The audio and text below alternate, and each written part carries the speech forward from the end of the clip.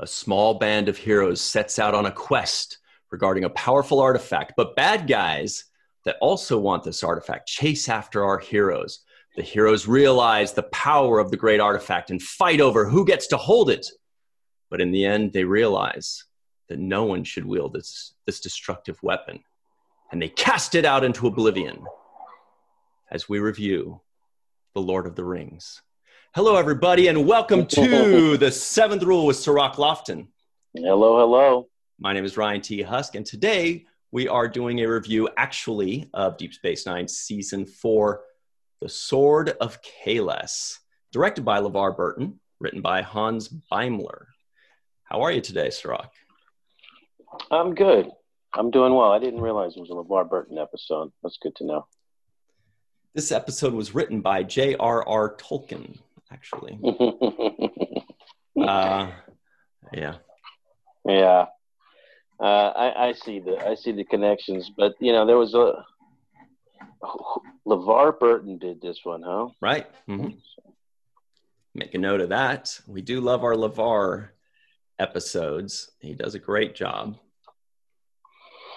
Yeah, this is like, I guess I was anticipating more. I thought this would be the beginning of the romance between Dax and Worf, because I know that eventually they're going to get to that point. Because I was at the wedding, ladies and gentlemen. I was there. So I know there's a wedding of some sort.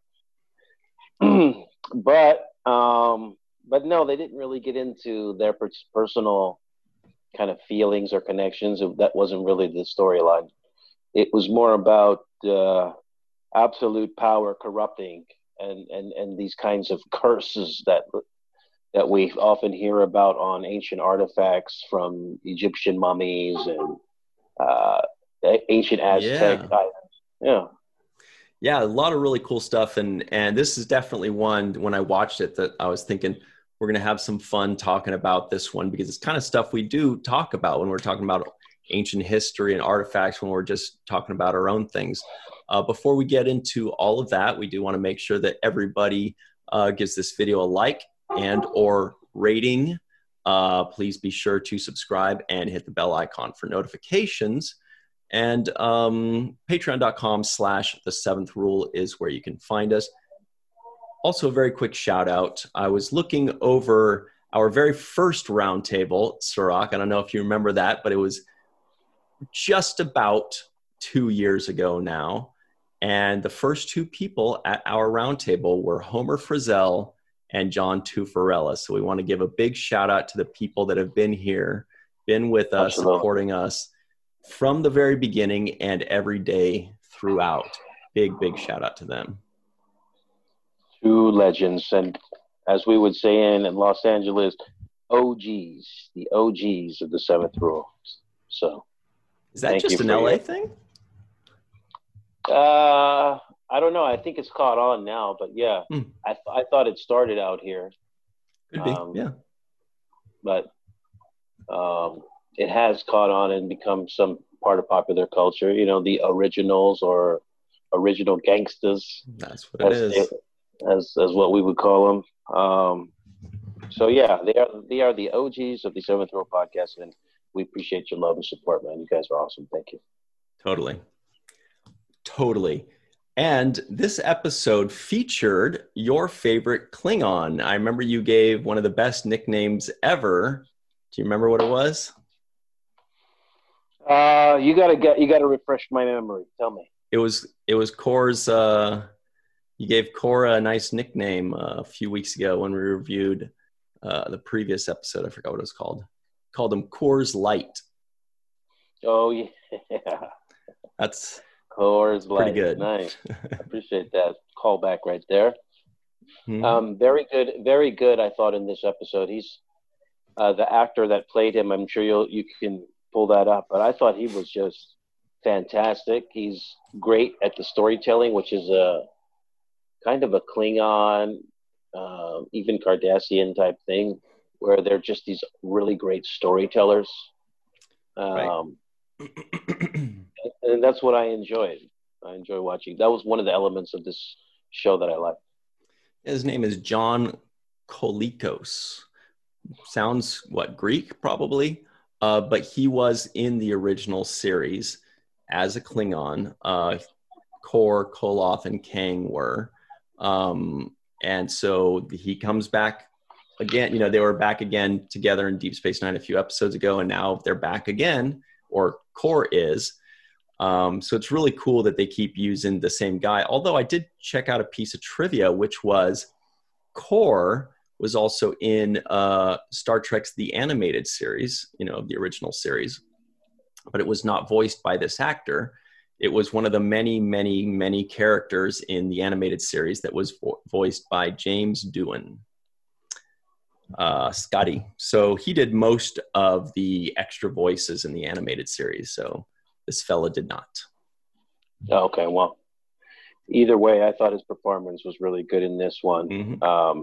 Loved him as the storyteller, loved him as the guy with this, you know, who initially brings us on with this dream of the Sword of Kahless and gives us the introduction into the meaning of, you know, how relevant it would be to Klingon society and Klingon culture. So I like the backstory there.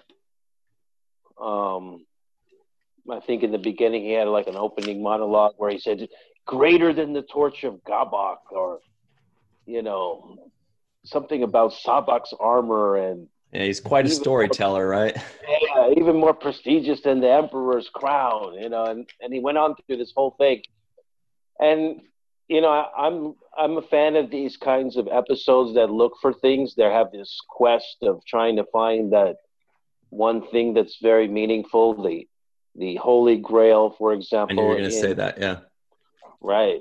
In Indiana Jones, you know, the Ark of the Covenant, the search for these things. The Shroud of Jesus or the Christ or whatever. Yeah.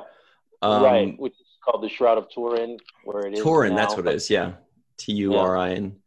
Yeah, and I thought of that, and I put that in my notes too, that it did actually remind me a little bit about the Raiders of the Lost Ark, when he said, when Jadzia said something like, you know, "Are we sure it's the real one?"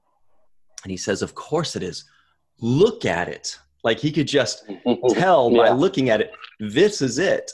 And that was in the Raiders of the Lost Ark, of course, they were wrong when they said that. You know, they said, this must be the goblet because there are so many of them. And they picked the most beautiful and pristine one. And they're like, it's more magnificent than I ever imagined. And of course, it wasn't that. It was the simple whatever. So it did harken back and remind me of that. Obviously, this was totally different what they did with it, but it was cool. It reminded me of that cool scene. Yeah, and then you know, she also did like a geological survey on the item itself to trace that its ancestry, which is what we do with radiocarbon dating when we, you know, find out how long things have been on this planet. So I thought that was cool. A little carbon dating, a little scientific detective work on the item itself, a little archaeology mixed in with science. So I thought that was a good application for Dax, not to mention the fact that she had this Klingon background in her lifespan, right? Mm-hmm. So I thought she was a perfect vehicle to kind of be driving the story and also be present. So she didn't seem out of place to me, and actually it felt very natural that she was there. Yeah, it was a good little crew. And at the beginning of the episode, I felt this way, and I feel like most people probably did, when they say, okay, the three of us are setting out on this mission, and we're kind of like, all right, cool, this is a good little crew. You know, you've got Dax and Worf together, which already feels like it's a solid group. And then you've got the wise old Klingon, you know, battle-hardened storyteller warrior, you know, and it's just, you know, when they get together, I was like, all right, I'm here for it. This is a good little crew. I want to see what they can do, you know? Yeah, that's pretty much how I felt about it. And you knew it was going to be that kind of adventure. I think when they were in Quark's bar and Kor, you know, he basically gets everybody excited about the story. But when Dax says, let me introduce you to Kor, to Worf, and he's like, I don't want to meet that guy. You know, he's going to not like me. He's going to be mean. Yeah, he's going to be mean.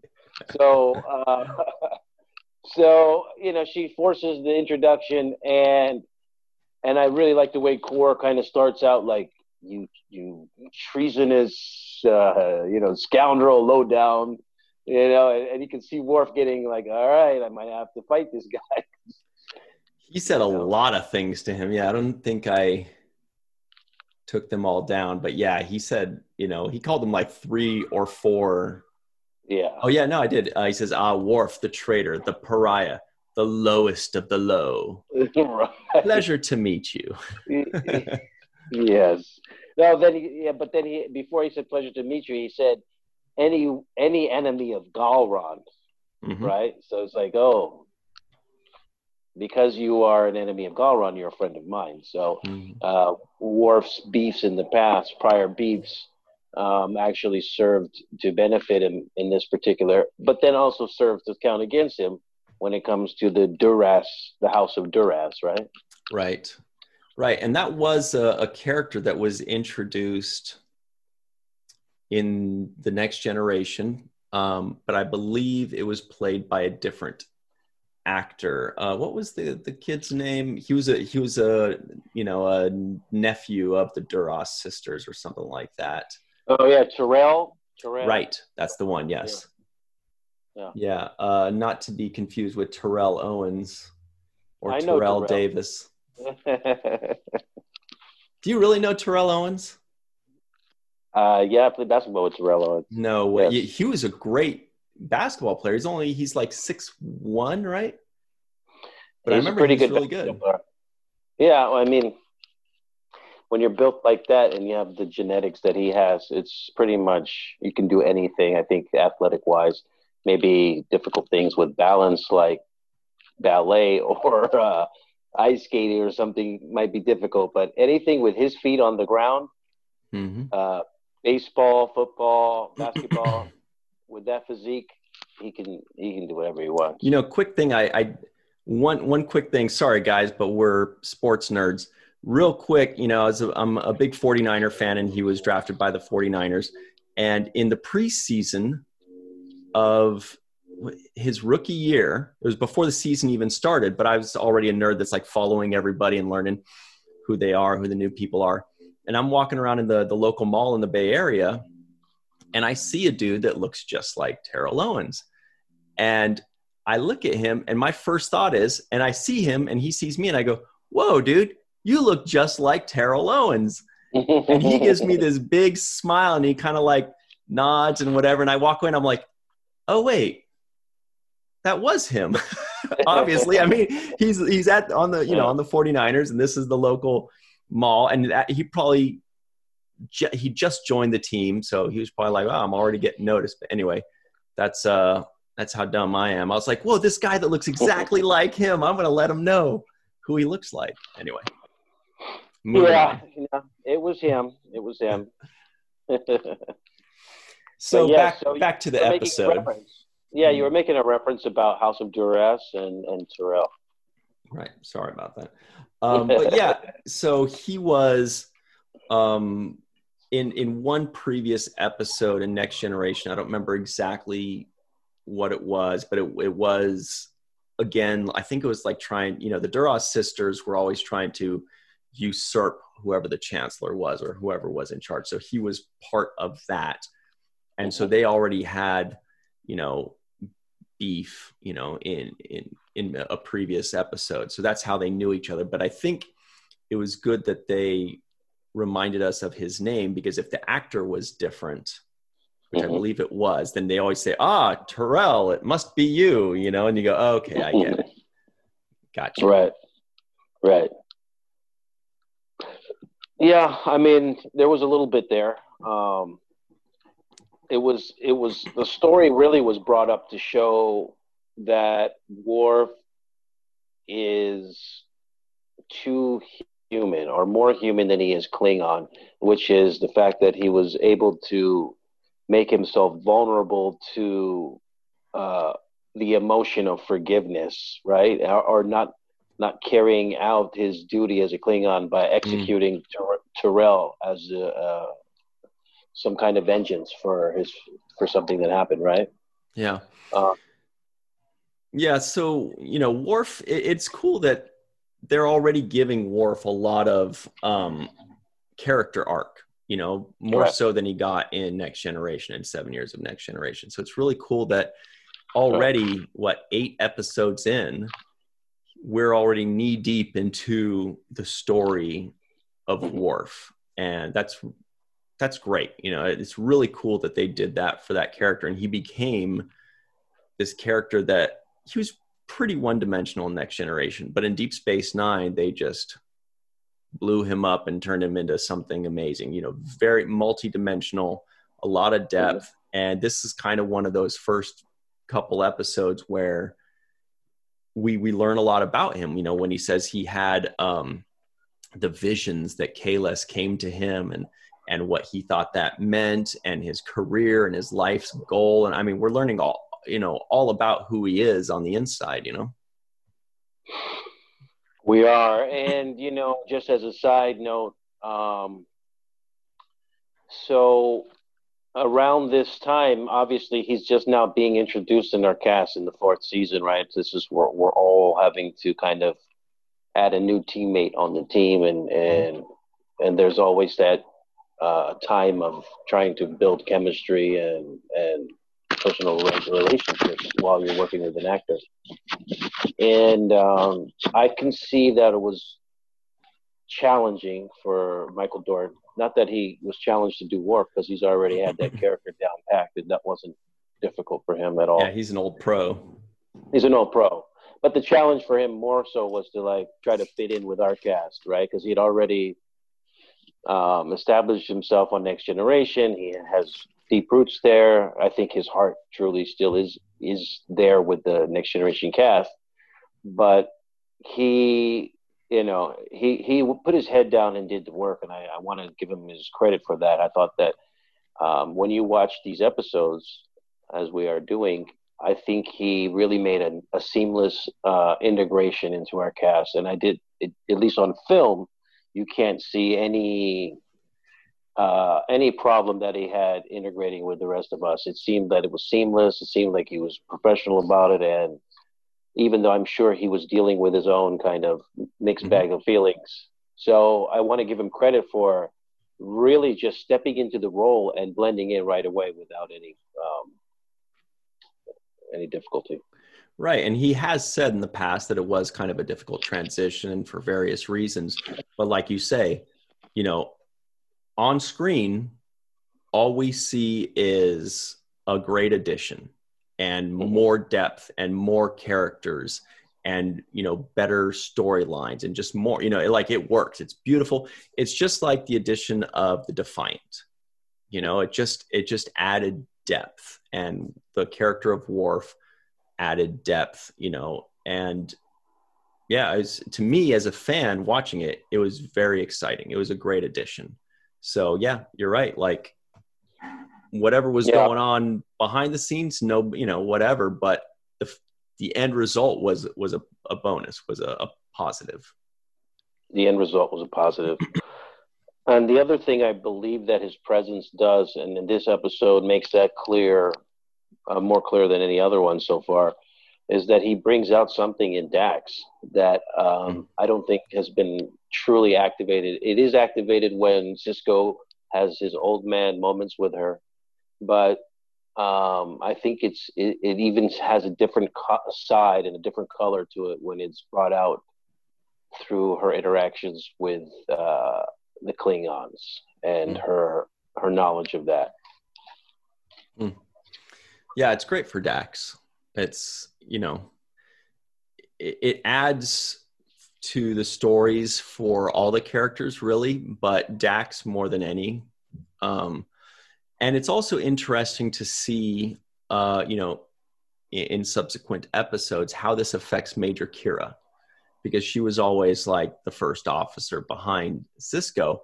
And now there's kind of like this gray area of like, well, who's the second in charge here? It's kind of like Kira's second in charge on the station, and Worf is, second in charge on the ship. Defiant. Yeah. Yeah. So Yeah. I think they handled it well. I never really noticed any issues, but I don't remember if they ever actually verbalized it. They actually like established it in canon what their exact roles are. We just kind of saw the result of it. Yeah, I kind of agree with your assessment of it that, because the station has more ties to Bajor, that Kira would naturally be the person in charge. But when you get on a ship, because Worf has more experience being on a starship, he would then kind of outrank. So it kind of works out that way. I think they didn't really address it too much, but it seemed to have played out like that. And we get to hear a tiny bit about the Hurq. That's the race that had this Batleth, which is kind of like a race that's mentioned here and there in Klingon lore, but we never really get to see them. Actually, there was a deleted scene that never made it to this episode where Worf talks more about the Hurq, and I saw it, and I forgot that it wasn't still in here. And he's like, the Hurq are here, and they make excellent movies. They made a movie about war, the Hurq Locker, stuff like that. And oh God. Yeah, no, it was great. No, it was like a pretty long. It was pretty long, And then he says, like, what else was he talking about? Other movies they have made. A buddy cop movie, Turner and Hurq. Okay, wait, I can do better. Okay. Let me think. Okay. There's also a movie. I do not remember what it is called, but they say Hercules. No. Oh God. They do not only do they do movies, Ben Hurq, but not only movies, they also make excellent television shows. Jake, our favorite television show that we always talk about, A Man Called Hurq.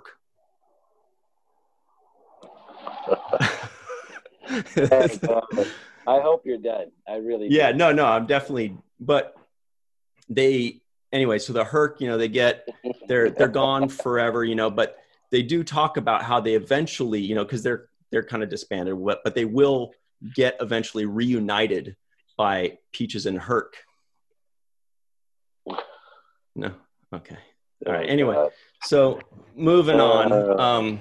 But they also do a nice line of towels that you can buy for couples and stuff. They make them his and Hurq's towels for everybody to enjoy. That was a little better. I'll give you that one a little bit. Captain, incoming message.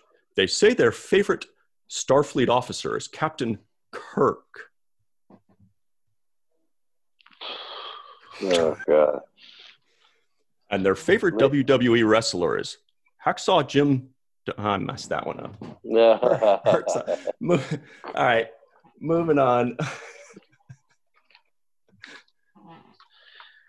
Oh man, I was just waiting for you to tell us what car he drives, and I'm sure it was a Mercedes Benz. I was waiting. I'm like, I know Sirach's going to jump in here. There's no way. You got Coors Light before. That's pretty solid. I knew you were going to toss something in. Oh man. No. Oh man. All right. Well, now that we're completely off topic. Yeah. Sorry about that. We'll bring it back. Well, they did actually add some words to the lexicon and some terms that are like coronavirus related stuff. Like when you go and get a coronavirus test, now they stick something up your nose. But before, initially, they would make you hurk a loogie into a cup. And anyway, I think we're coming to our break real soon. So maybe we should just take a break here. Yeah, I think we should have rehearsed this one before we went. You think this deserves some rehearsal? I think it's best to just move it along. But I will say this, though, because you did bring up a point that I was going to highlight. And I always like to look at the origins of words and how they use words, whatever the words are. And ones that stand out to me, the one was obviously in this case was Hurq.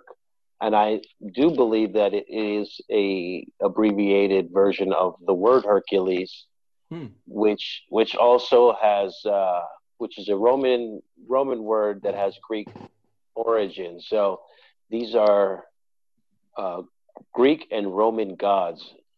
Um, so I just think that there is some kind of correlation between them using that and the Greek and Roman gods of Hercules and Heracles. So let's talk a little bit more about that on the other side, because we do love that stuff. So we'll be right back on the seventh rule, and we'll stop making puns. Probably. Hello, it is Ryan, and I was on a flight the other day playing one of my favorite social spin slot games on ChumbaCasino.com. I looked over at the person sitting next to me, and you know what they were doing?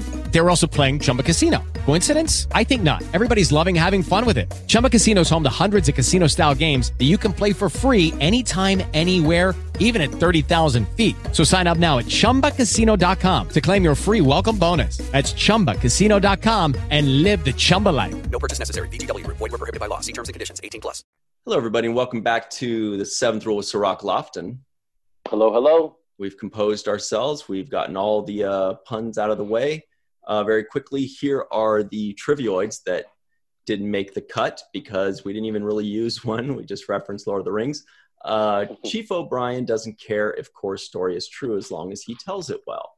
Dax sets to authenticate a shroud that might have held the sword of Kahless. Kor gets his brain sucked out by that weird alien that attacked Julian. Lethian, I believe is what it is. Dax finds both Klingon and Hurq DNA on the cloth. Worf, Dax, and Kor go on a Lord of the Rings type adventure. Okay, we kind of got that. Kor sleeps like an Albanian cave sloth. The Hurq are the great plunderers of the galaxy. Kor uses the sword of Kahless as a fork. And Cisco trims his goatee with the precision of a bonsai tree. Yeah, you gotta love that. I like that moment there too. Yeah, that's cool. A little bonsai precision. So the Hurq was spelled Hurq. It's a really weird way of spelling it, but as soon as we hear Hurq, the first thing we think of is Hercules, right? Yeah, that's the first thing you think of, yeah. Sure. Who knows? But we've never seen this alien before. Star Trek Online has put together what they think an alien looks like. So that's the closest thing we have. That doesn't make it 100% canon, but Star Trek Online does, work well and talk well with CBS. So we can consider the Hurq to look like that. They're like these big, I don't know, crab aliens or something. Okay. Anyway, what were you saying? Sorry. No, I wasn't saying much. I was just making the reference about the Greek mythology. I think Hercules was the son of Jupiter, and later became known as Saturn. So it's actually part of this whole mythology. And DS9 and all Star Trek really deals heavily in mythology, and whether it's Egyptian, Greek, Roman. So I just like to kind of highlight those things whenever I can see them. I'm sure there's more that are out there than I'm aware of, but right. There was a character in the original series called Apollo, and played by Michael Forrest, and he actually came and reprised his role in Star Trek Continues, their first episode. He reprised his role as, an Apollo 40 years later. So that was really cool. But yeah, you're right. They do put in Greek mythology, and I can't think of any others right now, but I know that they have. Roman mythology less, I think. That's kind of the same, but they just have different names for the same characters, generally speaking. Well, yeah, the list goes on. Actually, I was thinking, for example, about Dr. Bashir and his first name being Julian. Julian being the Julian calendar, which refers to Roman emperor, I think Julius Caesar. Yep. So they are certainly using these particular words, whether they're just picking them out of a hat or not, I'm not sure, but it seems like they're aware of these things. I think Benjamin and Jacob, my character's name and my father's name, if you look at Benjamin, Jacob, and Joseph, our father, my grandfather, you see that they've all used these biblical names that are in the Old Testament, right? Mm-hmm. So that's again, part of this biblical mythology. So I think there's so many small details there that really make that bring a level of depth to it if you start to go down each and every one of those rabbit holes. Yeah, and that's something I'd never thought about or noticed until you mentioned it a while back when you mentioned those three names, and I'd never made that connection or pieced that together. So that's really interesting. I would love to ask Rick Berman, and say, where'd you come up with these names? Were you just trying to were you just flipping through the Bible and you're like, this one, let's have a Lieutenant Jesus or something. Yeah. I've asked that kind of a question before. Oh, cool. And the answer that I got was that Michael Piller knows the answer. And since he's no longer with us, then the real answer to that question won't really be revealed. But I believe that Michael Piller was aware of all of these things. And obviously he, these other things, like you say, going back to the original series and whatnot, those predate him. So somebody else would know the answer to those questions. But with the answer to Jacob and Benjamin and Joseph, that would be a Michael Piller. He would be best suited to answer that. All right. Yeah. Yeah. So also a little Star Trek thing that I notice, and this is kind of a funny thing that they always do, but whenever different races from different planets describe an animal, it always happens to be an animal that we have here on Earth, but then they always use Alvanian or whatever. But they always say, I slept like an Alvanian cave sloth, or I slept like an Arcturian sky beetle, or it's always something that starts with an A, Alviran, bat or something. That's just a weird thing that I've noticed every once in a while, even when they say a toothless old Grishnar cat. They really hammer home so that we know exactly what we're talking about. It's a cat. Right. No, I get that. I've seen that before. And along the same lines of nitpickiness, I found a small nitpick of my own watching this episode, and I was thinking, it's crazy how all aliens, no matter where they're from, they all fight in a similar fighting style of punching and kicking, right? It's like, they all went to the same school of fighting. There's nobody that fights in a weird, moving their hands in a weird way or something. Like, this is how we were taught how to fight on our planet, Now, everybody seems to have been taught. Because those races have been conquered. Right. The people that fight like this are not winning any fights. But it's funny because they all have these punches and these combos, and I'm like, or the two-hand punch or whatever it is, and you're like, wow, that thing really gets around the galaxy, these fighting styles. Bruce Lee must have been resonating around, an epiphany happened around the universe about Bruce Lee and how to fight like him. Good point. But the other reference, even in this episode, Worf talks about the domes of Kronos, right? He mentioned the first time that he asked his adopted parents if he could go back to visit his Klingon home world. He'll never forget the sight of the domes of Kronos. And Kronos, once again, for those that don't know, is another reference to mythology. Yeah. And actually, I'm sorry, Kronos is Saturn. I said Hercules was. No, Hercules is the son of Jupiter.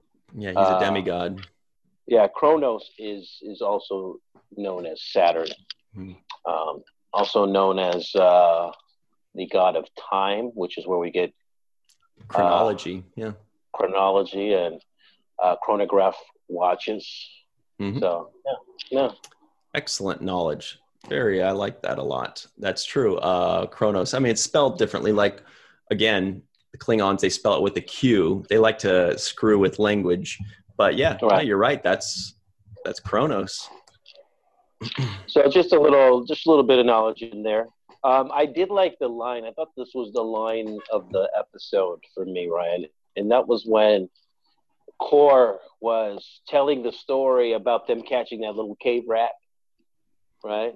Yeah. And he was kind of going. He's like, it attacked us, and it had these large. Right? And he was starting to embellish the story that just happened right in front of our face, right?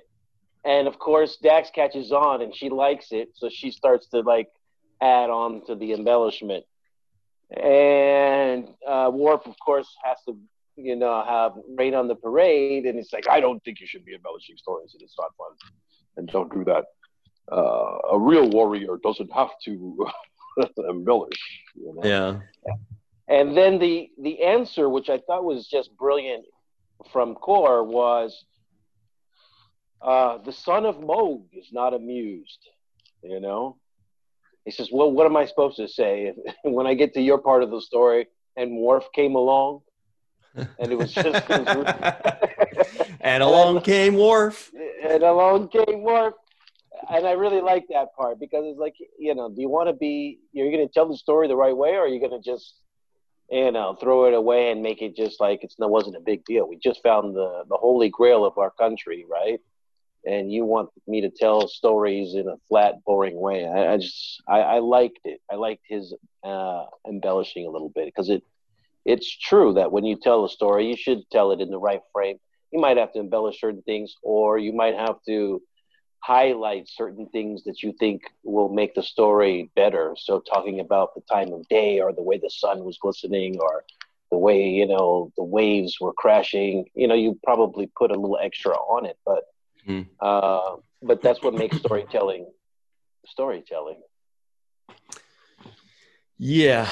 That's kind of like when somebody has a joke and it's like a really long story with not a very good punchline, but I guess it's because they're like, hey, the story is part of the fun. The punchline just kind of like something at the end, but this guy is quite the storyteller. Yes. Yeah, he's definitely, although it does seem that Klingons, they're kind of this weird thing where they're almost contradictory, where they try to act like they want to fight and they want to kill and they want to get down to business, but at the same time they also love stories and song, and apparently now embellishment, but you would think that embellishment wouldn't be honorable. It is dishonorable to lie about one's achievements or whatever it is, but that's kind of what makes them so interesting. That's definitely one of the races that they have fleshed out the most in Star Trek. Yeah, and the other thing I thought was kind of slightly, we knew that at some point that alien that read his mind was going to pop up out of nowhere and try to sabotage. Lethian, yeah. Right, Lethian. And I guess what I'm saying is that it was weird to me that on the one hand, Worf was talking about saving that Terrell's life from the House of Duras because he didn't deserve to die, and it wasn't his fault, and he was a boy, just a kid. But yet, when he shows up to try to take that sword, I'll kill you fast and not even think about it in 1 second. Oh, that's the sword of Kahless right there. Right. So he's like, you got to die. So I just thought that was funny. Like, the guy that he was spared his life and this and that, and he ends up killing him without even a thought or an afterthought. Like, man, I didn't want to have to kill that kid. He just shouldn't have came for the sword. He didn't even give it an afterthought. That's the power of the One Ring. It grabs hold of the minds of those who want to wield it. Yes. Yeah. And then another part of the scene that I really liked in this episode was when they were walking on that ledge, and of course, Core slips on the ledge and he's about to fall. Worf has hold of him with the sword. And I liked that moment because it was the two of them holding on to the same thing that they wanted. Yeah. And I just really liked that moment. I thought it was great. I also liked the way it was filmed in a way that, where Dax was asked, can you see the ledge? Core said, can you see the ledge? And you could tell because she's also holding Worf, that she doesn't have the angle to look over the edge. And as far as directing, shout out to LeVar Burton for pulling that off in a way that was very believable to me. Right. That was all about blocking. It has to be, she even kind of like looked, she's like, I can't see it, because Worf had the angle to look down. But then afterwards, the kicker was that when they pull him up, she then looks, she's kind of like, well, let me just go make sure, let's see what's up for real. And she looks and she's like, that ledge would not have supported him. Worf. It's not my fault that he's old and he comes and he falls. I did not push him on that cliff. Mm-hmm. I'm like, all right, Worf, you're turning into a real jerk because of this thing. But it got a hold of him, and the power and the promises of grandeur and riches and celebrity because of being the possessor of this thing or the one who discovers it or turns it in. All of those things were like tempting them to step outside of their natural character and be tempted to be evil or malicious in their thought. But I do think that this episode actually left a very great window for the future writers of Star Trek. The guys that are doing stuff like Discovery now and Picard, because I believe that they've left a window where they can go back to that sword at some point, because we just saw it floating in space, and I really like that vision of it. Kind of remind me of the Tesla that Elon Musk sent out into space. So I like that imagery, it was just it was nice. And at one point or another, they could bring that story back. That's true. They can. And, maybe they will. Maybe they'll just be like, what's this thing floating around? Although it's going to be tough for them to notice this tiny, 4-foot-long piece of space junk and to look at it. So, stranger things have happened, but you're right, that window is open if they ever want to, examine it, probably in Picard, because in Discovery right now, they're so far into the future that we haven't even seen any Klingons yet, right? Have we even heard? No. So for all we know, the Klingons are wiped out. They're gone forever, for all we know. But in Picard, that's certainly a thing. And Picard is knee deep in Klingon history. No. I think in Discovery we did hear about some kind of alliance with the Klingons and the Romulans and the Andorians. Didn't we hear about some alliance that they had to defeat? Yeah, but see, that was the mirror universe, and that mirror universe was in the past. Was back in the second season and first season era. I'm just saying they did mention them. I'm just saying they did come up, and you gotta be at least recognizing the fact that I was able to remember that. A week later. A week. It was last week, but I do remember like 3 days ago. They were trying to defeat the Terrans. That's true. They did mention. You're right. The Klingons. They had a really cool, crew where they said like the Romulans and the Klingons and the Tellarites and the Rigelians or something like that. We talked about that. That was pretty cool. Right. And we talked about who would be the boss, the Klingons or the Romulans. Yeah. But so the Klingons have been mentioned, whether now the timeline, you're right, is in the mirror universe and whatnot, but just credit to Discovery for actually bringing him up at all. Mm-hmm. Keeping him around in the conversation for sure. Yeah. And that was also the you were talking about that scene, and Dax kind of pulls Worf's card and said, there was no way that dude would have landed on that ledge. But I liked Kor's answer when he just said, "You call that a ledge?"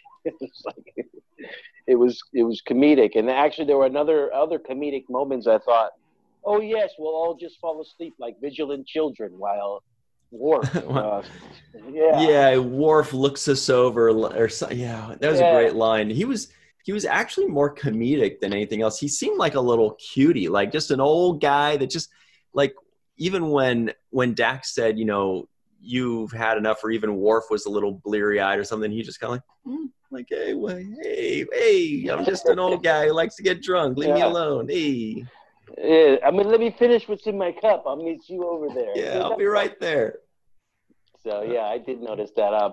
He played it for comedy, but he also when he got serious, you felt the gravity of his seriousness as well. Like he wasn't playing around with it either. He was dead serious about. I think he said at some point, like, "I will die with this sword." You know, when he was hanging on the ledge, he was like, "Yeah, no, I'm dying with this thing." So he's taking it with him. Yeah, I'm not playing around. I'm not. He's like, "Why don't you let go?" You let go. No, you let go. And Dax is like, "We can just pull him up. Yeah. Can we just do that?" And then she shoots them both later on, which was great. I also thought it was a great little bit of stunts when Worf grabs him by, the scruff here and like lifts him up against it slams him against the cave wall, I actually rewound that like 3 times to watch the stunt. I was like, oh, that's a really good stunt. I mean, it was pretty good. He had him like a solid 3 feet above, the floor. So that was a really good stunt. I'm assuming that was the stunt doubles, probably for Worf and most definitely for the 70-year-old actor to be held by his neck. Certainly there. But it looked good. I liked it a lot. And that was something where I did a little mental nod to LeVar for, setting that up, making it look good and making it exciting. It was cool. Now I do have a little issue. Oh boy. No, it's not a big one. It's a very little issue, but sometimes when I'm watching these DS9 episodes that take place in caves, they're so dark that I can barely make out what's happening. And I turn my brightness all the way up, and I'm like, is it just me? Is it my computer? Or so I just want to put it out there that I just wish that the lighting was a little bit brighter in some moments in those caves. They can still pull off the cave effect, or at least have lanterns or something that they're holding to their face so that their face is lit. Yeah, that's what I was going to say, because I noticed the same thing. When they're in a cave, I'm basically just listening to it at this point, because you can't see anything that's going on. But maybe, have a tricorder out, have something to where you can have a little bit of extra artificial light, because I understand they don't want it to be bright because they're in a cave, but you've got to do something for us. Oh, yeah. I was going to say something, but maybe I should wear a tie for this one. Because speaking of, light and being in a cave. Uh-oh, there it comes, ladies and gentlemen. Brace yourself. Here it comes. Cooking a rodent in a cave when bad guys are looking for you would lead them right to you. Right? I mean. Yeah, that'll do it. They just would smell it. They'd be like, oh, they're over here. I can tell because it smells like Popeye's chicken over here. Yeah, and not only that, but like you guys have been in that cave for what, like 8 hours? Are you that hungry? I know. You can hold on. Like you were in there for 3 or 4 days, like, we're starving. What are we gonna do? It's called skipping a meal, guys. Before you eat cave rats. But yeah, I agree with you. That would lead them right to them. But my thing was the lighting. It's just sometimes I get into these episodes and there's moments when they're in these caves and I can't make out what is what. And the fighting scene, for example, occurred like that. So I couldn't see how I got a vague picture of the bat lift going in his chest and this and that. But there were moments where I just was like, is it me or? No, it's not you. It's dark. I noticed it too. It was super dark, especially towards the end of the episode was when I really noticed it. I was like, I'm not seeing anything. I'm just seeing like shapes. Yeah. And I'm thinking, even Indiana Jones knew to bring a torch with him when he went inside the cave with the snakes. You got to have a torch or you got to have a light source of some, otherwise you're walking in the dark with cliffs, walking on ledges with cliffs. I mean, you'd have to have some light source. All kinds of cliffs, Cliff Bar, Cliff Claven, Heathcliff. It's just, and you don't know which one you're going to run into. Yeah. Cliff Huxtable. I was waiting. I was like, come on, that's the next one. There it is. I got one. on, I gave you one. But yeah, so that was another little nitpick I have. I did like Worf's shocked face. He had a couple of facials, and he gets these great faces. I can't even remember the moment. It was just a moment where Core said something like, "Come on, let's go," or something, and the way Worf kind of looked over at Dax, I can't remember the exact moment, but it was so hilarious because he did one of these, and it was a shocked face, where his eyes kind of got bigger. And he's great with his eyes. You have to be when you have that much makeup on. You have to really zero in on the eyes, and Worf is great with the eyes. He is great with the eyes, and he's also good for that puzzled look on his face, like, I don't understand. Yeah. He's always puzzled. He's always worried. But he also has almost like a childish look when he goes, "It will be glorious." Like he almost like, oh, yeah. You want to pat him on the ear. You're right, Worf. Yeah, it's going to be a good time. Yes. He's great. So we only have sorry, go ahead. I was just going to say we only have a couple minutes left. No, I did like this episode. Once again, it's a little bit off the path of where they're headed towards with the Dominion and all of this stuff.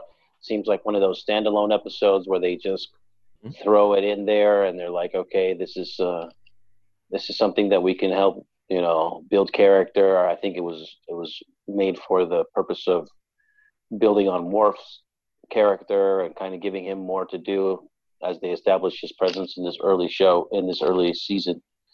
But I liked the episode, and I thought it was pretty good. So, actually, I still got one more nitpick. I don't know if we should do a bonus nitpick, but I feel like I got to get this one off my chest. I got to get it off my chest. I'm sorry. Here it comes.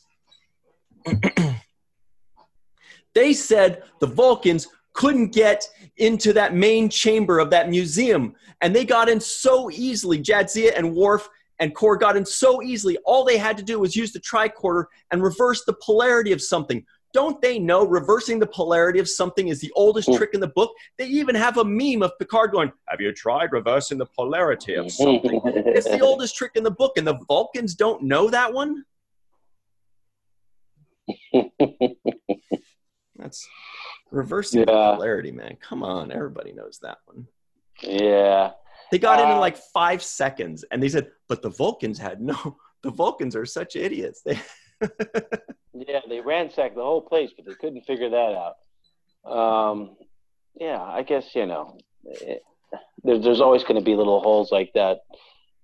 They were trying to make a play on the Egyptian pyramids, I believe, because really cool, a lot of cool things were paralleled there. They even called it the hidden chamber, I think, if I'm not mistaken, which is exactly what the Egyptian pyramids call their hidden chambers, and the king's chamber and the queen's chamber. So they were definitely making a reference to the pyramids and to the way things were mummified and preserved in Egyptian culture thousands of years ago. Yeah, and all joking aside, I thought it was really awesome. I thought it was really cool the way that Worf saw that the dust, was not going all the way. Well, I mean, that was really smart stuff. That was really cool. And of course, it did lead us, the whole imagery and the terminology does lead us to think of the Egyptian pyramids and finding these hidden chambers. And that's really cool stuff. And, every time you see an article that's something about a hidden Egyptian chamber, everybody clicks on it. We're like, ooh, what new little, historical artifact do we have? And we love that stuff. Before we hit our free-for-all, though, it's time Jake Sisko guesses the IMDb score. I'm going to say this was about a 7-7. 7 up. Well, nice. I'll tell you, this was a 7.1 on the IMDb score. I guess people were like, we don't care about Klingon stuff. I don't know. It was good. Probably deserves a little bit better. But as a standalone episode, that's what they gave it, 7.1. We've got the free-for-all next. It's going to be fun. It's going to be cool. All of our fun associate producers and such. Now, Ryan, did you have a Sword of Kahless shout out before we leave? Did you have somebody to shout out on the Sword of Kahless? Yeah, we'll be doing it further down the road, but we'll absolutely do it right now as well. Let me look them up super quick. There are these people. They run a ma and pa shop, husband and wife shop, and it is unbelievable. We looked at some of their work. They're called Spitfire Labs. The website is spitfirelabs.New York City. Sorry, spitfirelabs.NYC. And it's mind-blowing. We'll talk a little bit more about it in future episodes as well, but Sirach and I were taking a look at your stuff. If you guys are listening, your stuff looks awesome, and we're looking forward to talking with you further. So we'll take a quick break. We're going to hit the free-for-all, and we'll be right back on the 7th rule. Hello, it is Ryan, and we could all use an extra bright spot in our day, couldn't we? Just to make up for things like sitting in traffic, doing the dishes, counting your steps, all the mundane stuff. That is why I'm such a big fan of Chumba Casino. Chumba Casino has all your favorite social casino-style games that you can play for free anytime, anywhere with daily bonuses. That should brighten your day a little. Actually, a lot. So sign up now at ChumbaCasino.com. That's ChumbaCasino.com. No purchase necessary. VGW Group. Void where prohibited by law. See terms and conditions. 18+. Hey, everybody, and welcome to the 7th rule free-for-all. That was Homer giving us all instructions that nobody will remember. Were you recording that? Yeah. So, hi, I'm Homer Frizzell, and yes, welcome back to the 7th rule. Hi, I'm Eve England from Wales in the UK. Hi, I'm Natasha Louise from Salt Lake City, Utah. Nice. I'm Sue Gruner from Gainesville, Florida. I'm Yvette Blackman-Tom, and I'm from New York, New York. I'm Sirach, and I'm right here in Los Angeles, California.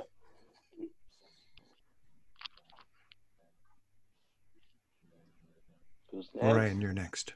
Ryan. Oh, sorry. I was having too much fun. Hi, my name's Ryan T. Husk. I'm in LA. And I'm Tim Baum. I'm in Indianapolis, Indiana. I'm Titus Muller, and I'm in Farmville, Virginia. So pretty much what we're finding out is that everybody actually was paying attention and remembering those instructions except for me. Yes. Exactly. I was like, nobody's going to remember those, and everybody did except for me. Yeah, and Exactly. I don't think I said where I was, so I wasn't very good at remembering what I was talking about. Homer Frizzell out in Manhattan, Upper Manhattan, right? That's right, Inwood. Inwood. Inwood. So this is the free-for-all. We are joined by some very cool and awesome people that have just introduced themselves. Today we were reviewing the Sword of Kahless. I don't know if you remember that episode, but it's pretty cool, pretty awesome. We're talking about how many Klingons have names that start with a K, just like the Kardashians. So, I don't know. I feel like there should be a Klingon question, unless you guys want a Kardashian kind of question to go around. How many apostrophes do they have in names? Mm-hmm. One. I have a question about the Klingons. Mm-hmm. Have they ever been influenced by telepathy, ever? Because Besides in this episode, right? Besides this episode, I feel like this is the first time I feel like they were influenced.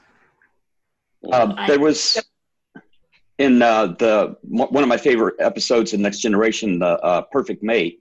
He fell under the spell of the metamorph. So I remember that one. Jansen, right? Yeah. Okay. Yeah, I did forget about Worf because I was kind of focused on Picard. Sorry, girl crush. That's a good question. But that brings up another question, which is, had we seen these Lathian aliens before? Yeah, the Lethians, I think, wasn't that the alien that did something to Bashir more recently and had him playing tennis and stuff like that, right? Yeah. Mm-hmm. But was there anything else? I don't think so. I don't remember. I think that was the first time. Those Lathians always trying to recruit tennis players.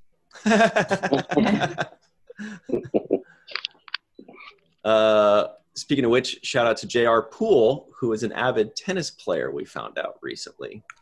Huh. J.R. Poole and tennis go hand in hand.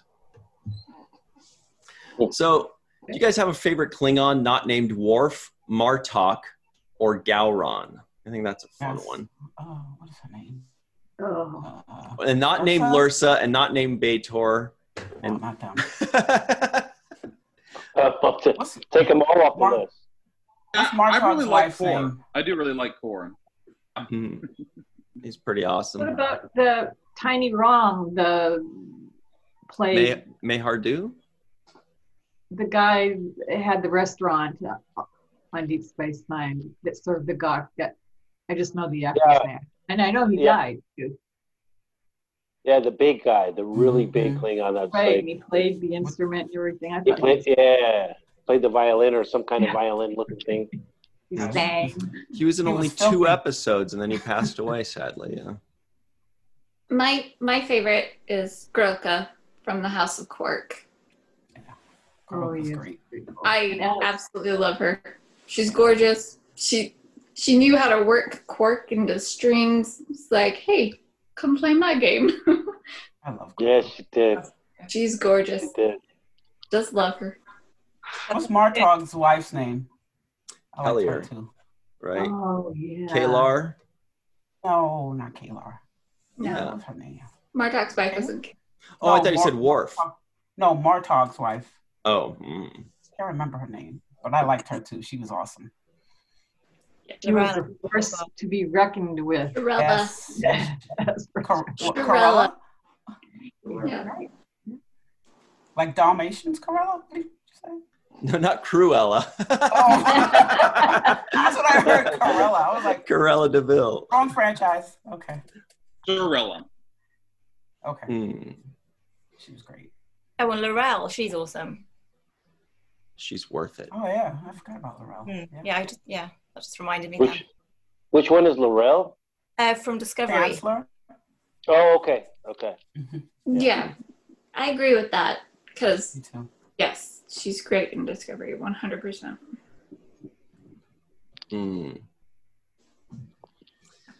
So that was we easy. See her in the new one. Oh, we see her in the new Pike show. We might. I mean, it's going to take place in that era. Yeah, so hopefully they'll be back. I would like to see her again. She might also be in Section 31. We don't know when that's going to take place, too. True. It could take place during DS9. That would be great. That would be cool. It's not going to happen. That would be nice. It's not going to happen. Or just afterwards, and we can get everyone back into it that way. Right. Yep. That'd be great. Homer, do you have a favorite Klingon that's not been mentioned? Yeah, I was going to say, you guys have really laid out a lot of good ones. So I can't do it, but Gowron. Yeah. He's a lot of fun. And I was just like, who is this guy? And he's kind of like, he sets up the Klingons as something totally different than what we're used to. So I like Gowron as a character, as a Klingon. Yeah. But Laurel, Grilka, Kalar, all those are fantastic. And don't forget Alexander. I would. Though. Yeah, Alexander is not in my top 5. No. Top 20. No way. When he was on Next Gen, I liked him a lot. I'm not in anyone's top 5. Hush, Alexander. Yeah, I'm thinking of little Alexander too. Yeah, the little Alexander. Like, he was fun. The one that took the mud bath? The mud bath, yes. That's exactly the one I was thinking of. Yes. That kid needed a timeout. It was horrible. He needed a timeout. Yeah, man. Bad parenting. And when he finally gets his dad to go to the holodeck. He was a bad kid. And then they get locked in. Yeah. That's a good question. Who was the worst kid in Star Trek? Like the one that needed a timeout the most, as Yvette says. It's Tim. Tim knows. Tim's got an idea. Yeah, nobody's gonna like it. Wesley Crusher. I'm sorry, Will, but yeah. He did get slapped. Yeah, that's true. Right, by his mom. Shut up, his mom slapped him.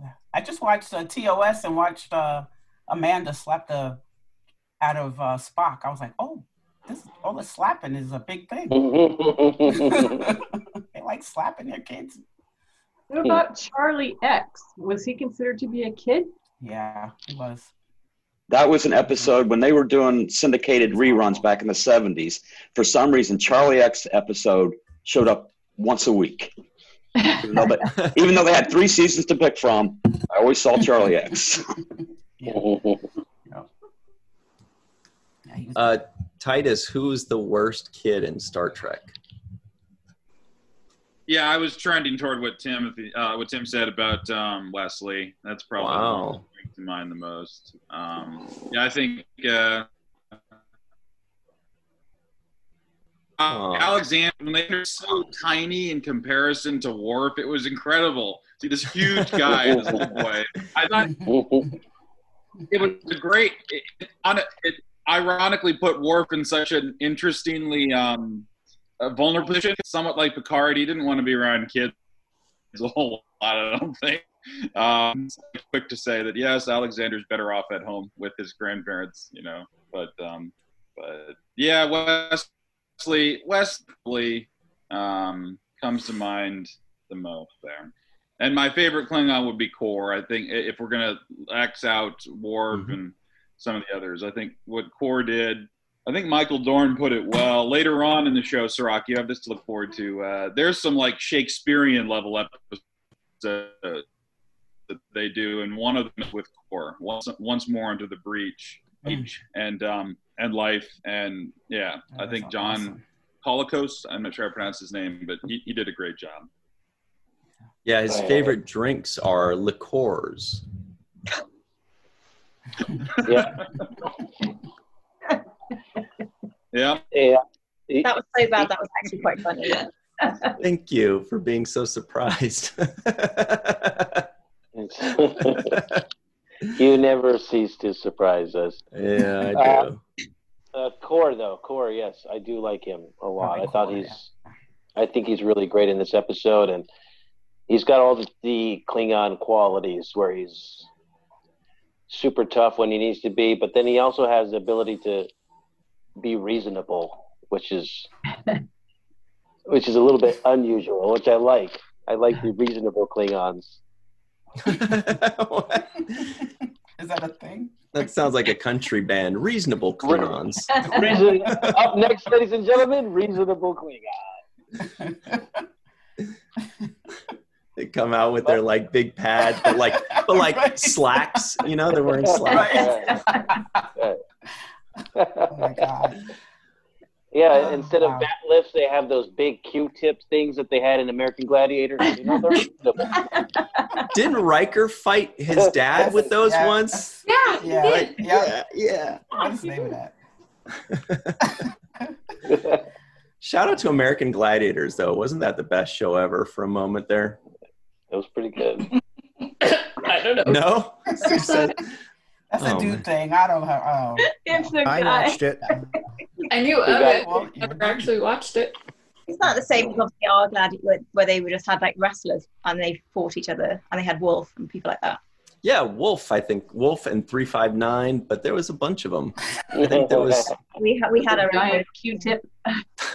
Q-tip. Yes, Q-tip, the giant Q-tip. Nitro. They had Nitro. They had a few guys. I remember. I feel like there was one called like Ice or Iceman or something like that.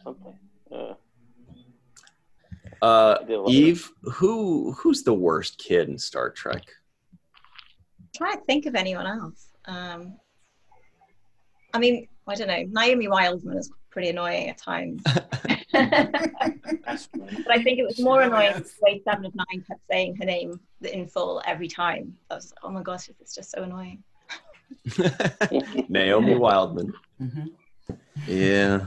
Like, What we about were- those Borg kids? Yeah, they were quite annoying as well.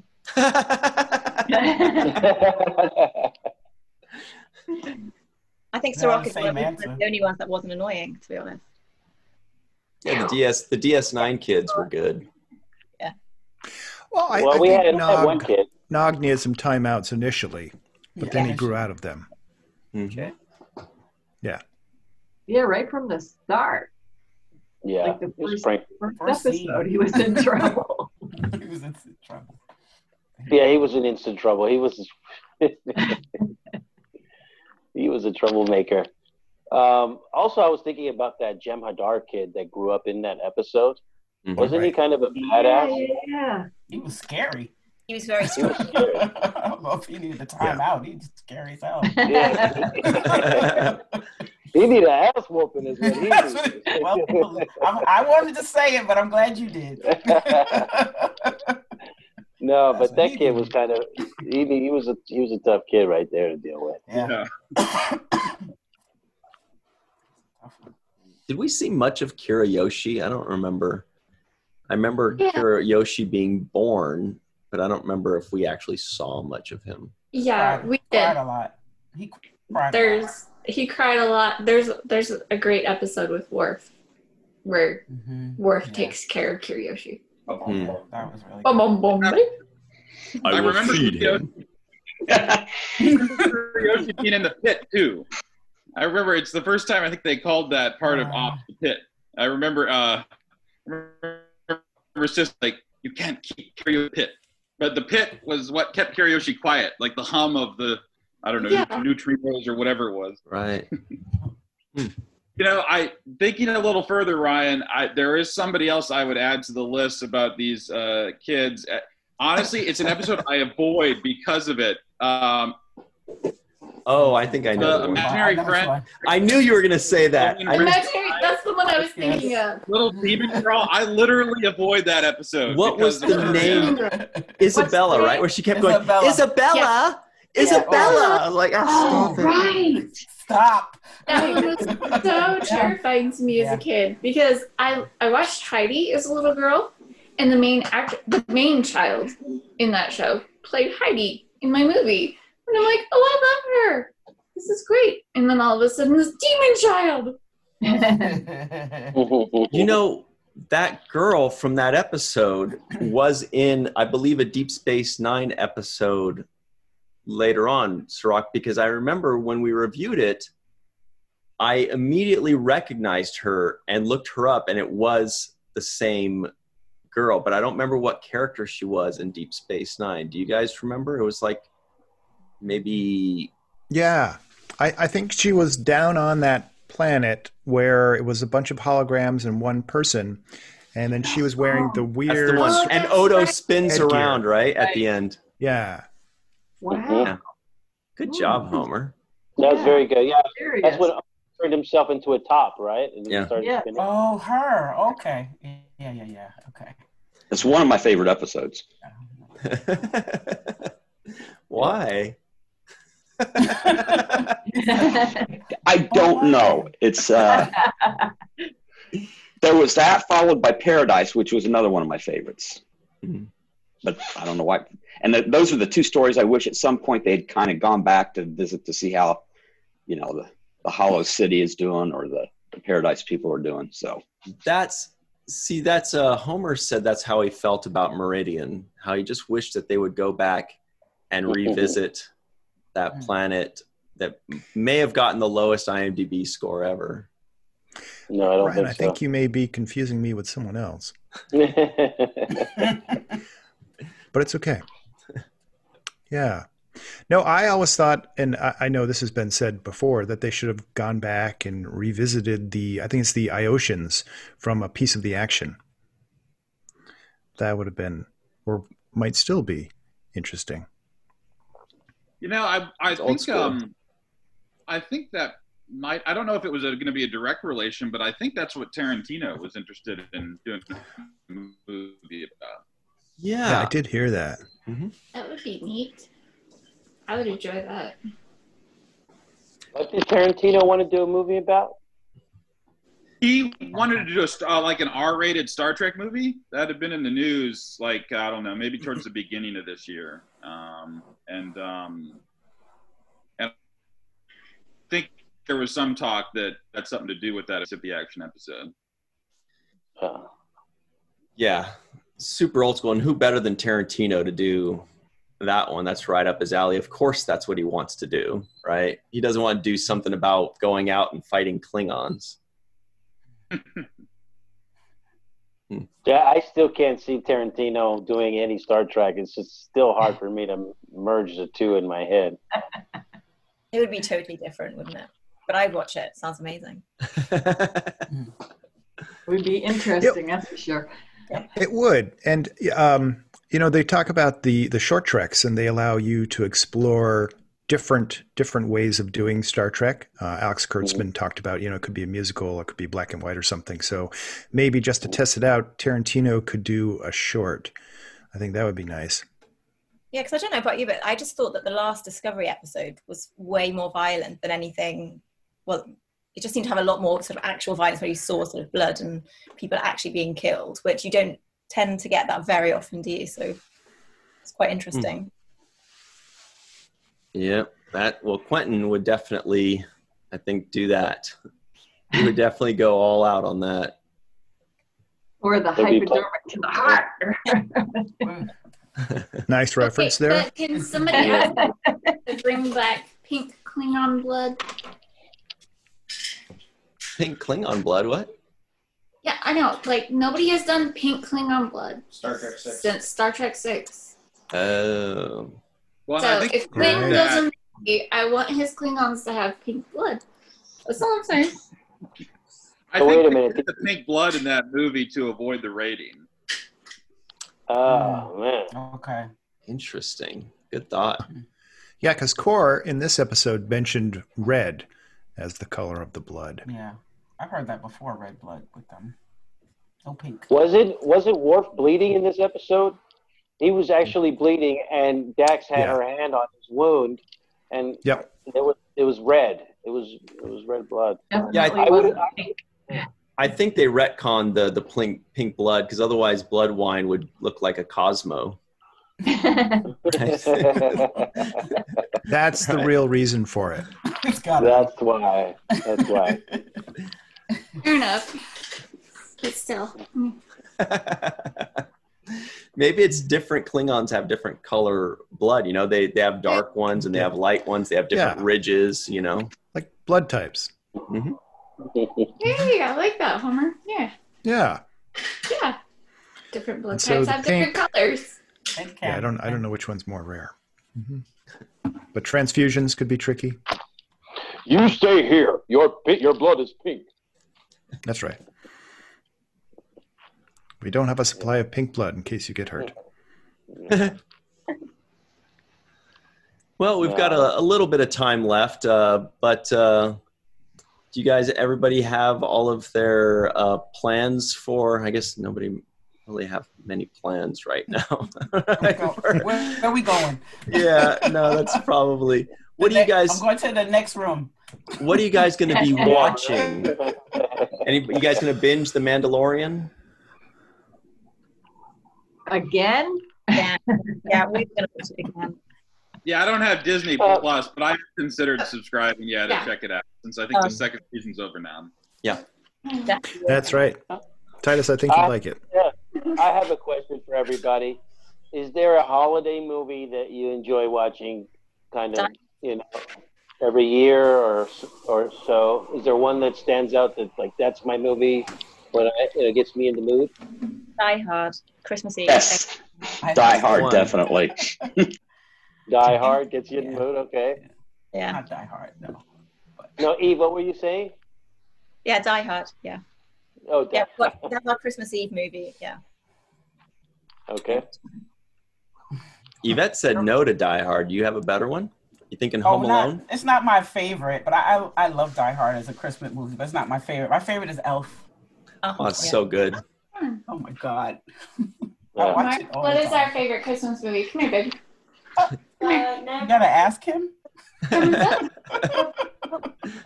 and I have two, but they're Chick flicks. Let's hear them. Yeah. A Holiday. Christmas Chronicles, of course. And Last Holiday. Last Holiday, yes. Last Holiday. The Last Holiday? Good too. Last Holiday with Queen Latifah? Yep. Okay, yes. Okay. Miracle on 34th Street, the black and white edition. Black and white. Oh, yeah. That's it.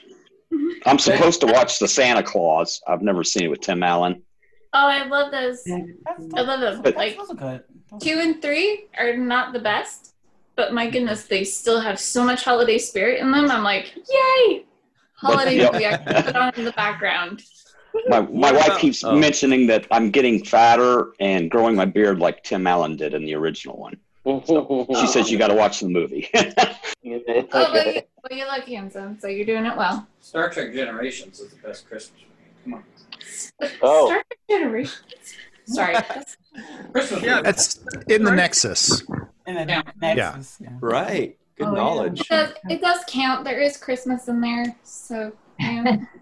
He's got a fair point. Yeah. Home Alone. Lord of the Rings because it has elves.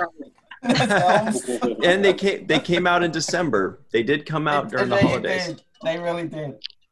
I watch Harry Potter every Christmas. For that. There's a Christmas reference in Star Trek. I just needed. Oh, Generations. Generations. Yeah. Not a good movie. You know, I liked it better when I watched it more recently. I actually found it to be a good movie more recently. At first, I was like, but I like all the Next Generation movies. They're not all great, but I like them all. They're all on the plus side of like or dislike, you know, especially First Contact, of course. Yeah, that's great. But yeah, I'm with Sue. Home Alone would be for Mom. I don't know if I could say Home Alone that way. Right. Yeah, sorry, my connection's not very good today. It sounded very Christmassy. You said It Home really Alone.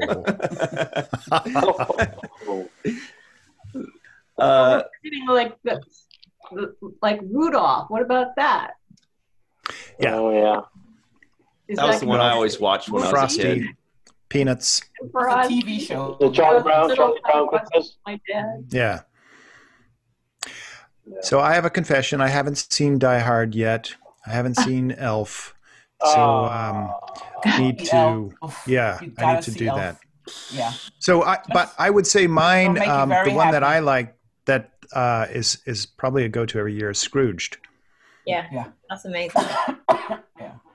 That's the one with Bill Murray, right? Yeah. That's a good one. And it makes me cry every time. You know, near the end.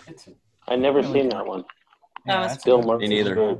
Oh, come on. Oh, it's so good. Yeah. It's so. Homer says, "Oh, come on," and he never saw Die Hard. So I'll watch Die Hard. You guys watch Scrooged. You have to watch Elf too. And I've heard good things, and I haven't seen this either. But the Muppet Christmas. Oh, that's really good. Yeah, that's really good. That reminded me of Trading Places with Bill Murray. That happened during Christmas. Yeah, that counts. Oh yeah, sure did. Trading Place for Christmas movie. Just too bad it has that 80s nude scene in the middle of it. Oh, sorry. If y'all didn't know. Wow. That's Hey, Alex. Pointing in. That's Alex. What's an '80s nude scene? Right, I'm trying to figure You know, in the out. 80s, like every movie had a nude scene in it for some damn reason. Oh, like the Caddyshack. obligatory. Okay. It was Caddyshack obligatory, shower scene. gratuitous. Yeah. Yeah. I mean, I thought you meant there was. Christmas Story. An 80-year-old that was naked. That's what I thought. No. No. There's just a whole bunch of stuff you can't watch with kids. I just thought there was something like that made it, specific to the '80s. Like certain nude scenes you could tell are from the '80s, and so that's what I thought he was going for. Yeah, there are things, but I don't think. But I know I'm glad we didn't go in that direct. No. That's why I'm Also- glad that we understand exactly what he means. He just meant obligatory 80s, or like Tim said, gratuitous. Gratuitous nude scene, yeah, every 80s movie. My next favorite is The Holiday. Has nothing to do with Star Trek. That's one of my favorites too. With Cameron Diaz. Cameron Diaz, Jude Law, Kate Winslet, and Jack Black. Oh my goodness. Yep. Scrooged with Bill Murray. Have you guys seen Are you California writing that Christmas? A No. friend of mine Yeah. directed it, and he said it's #1 on Netflix right now. I've been trying to watch it. Every time I click on it, it won't let me actually watch it. Well, I'll talk with Sean about that. Shout out to Thank Sean you. Piccanino. I He's got want to watch it. Oh, I have a question that has nothing to do with any of this but Deep Space Nine. When I watch Bring it it, around. the audio is off by like 3 seconds. Yes, sometimes it is. Yes. Always. I've gotten so that I literally am used to it, but it's really, why is that? On CBS All Access? Netflix. Oh, see, yeah, I don't haven't know. watched it I on don't watch it CBS. on CBS. I don't watch it on that. So I don't know, but CBS All Access has its own audio issues where it's super quiet. Like you have to turn it up all the way just to barely have it the right level. Yeah, I thought that was You have just to, me. you have to do the closed captions. That's I how you do, yeah. Yeah. Yeah. I thought that was me, but it's the volume Nah. is really low on CBS All Access. Mhm. And the other thing I have a problem with CBS All Access, Ryan, you can get your tie on for this one. I know, I was going to say, where's your tie? But no, it's the fact that, so I watched DS9 and Discovery religion, like that's the only thing I watch on CBS All Access. So you would think when I log in, it would put those shows at the top Right of there. the Yeah. menu bar because I'm always watching those shows. But Right. yet It I can't get Deep Space Nine to come up at all. I always have to go into dramas Search. and look Yep. at it. Gotta go Or search type in deep into the search, and then you Yeah, get like but 3. I watch it. I literally only watch that show and Discovery, so those two shows should pop up on the algorithm first for me to go and pick up where I Right. left off. It's like, Instead of hello, being welcome always back, search. Sirach. What'll it be? You're like, it's me. What do you think I'm watching? I watch the same thing every time. What do you think? It's me. Yeah, but it always puts other things that I don't watch always at the top of the thing, and I'm like, I never click on those things. I never watch them. So why are they trying to force that down my throat when the thing that I do watch, they're not giving it to me? I have to really search for it. God, that is a bothers me. perfect nitpick. That you is really really good. needed a tie for that one. It's perfect. So Yes, good. that was my nitpick of the day. Yes. Especially because you really felt it. Yeah. Yeah. You should contact CBS and throw your weight around, Sirach. Say, look, I'm in some of this stuff. I want everything I'm in to be at the top. I mean, hello. Yeah, now they should figure that out by now. Jeez. Boy, oh boy. Well, I guess we got to go now. We want to end on a high note like that. We'll all contact CBS I know. and let them know, like this, You'll this package will this not for us stand. next year. A rant. Yeah. End on a rant. This will not stand, man. We will not have this. Anyway, Damn it. very special thanks to Homer Frizzell, Timothy Baum, Titus Muller, Sue Gruner, Eve England, Yvette Blackman Tom, Natasha Louise and her iPad, and Alex Courtney back there too. Oh, yeah, there he is. All right, in the house. Sirach, we had a fun time. Is this our last? No, we have one more recording for the year, and it's going to be a good one. Mm-hmm. Thanks very much, guys. We'll see you soon. Okay. Happy holidays for everybody. Happy Hit holidays. that like button. Hit that like button. Hit the like. Or else. I like that hat, Yvette. That's a beautiful. It looks great on you. I mean, it's like Thank you so much. Man, Oh, it's very beautiful on you. so sweet. Thank you. Always remember the 7th rule. We're very sweet. Hello, it is Ryan, and I was on a flight the other day playing one of my favorite social spin slot games on ChumbaCasino.com. I looked over at the person sitting next to me, and you know what they were doing? They were also playing Chumba Casino. Coincidence? I think not. Everybody's loving having fun with it. Chumba Casino is home to hundreds of casino-style games that you can play for free anytime, anywhere, even at 30,000 feet. So sign up now at ChumbaCasino.com to claim your free welcome bonus. That's ChumbaCasino.com and live the Chumba life. No purchase necessary. VGW Group. Void where prohibited by law. See terms and conditions. 18+.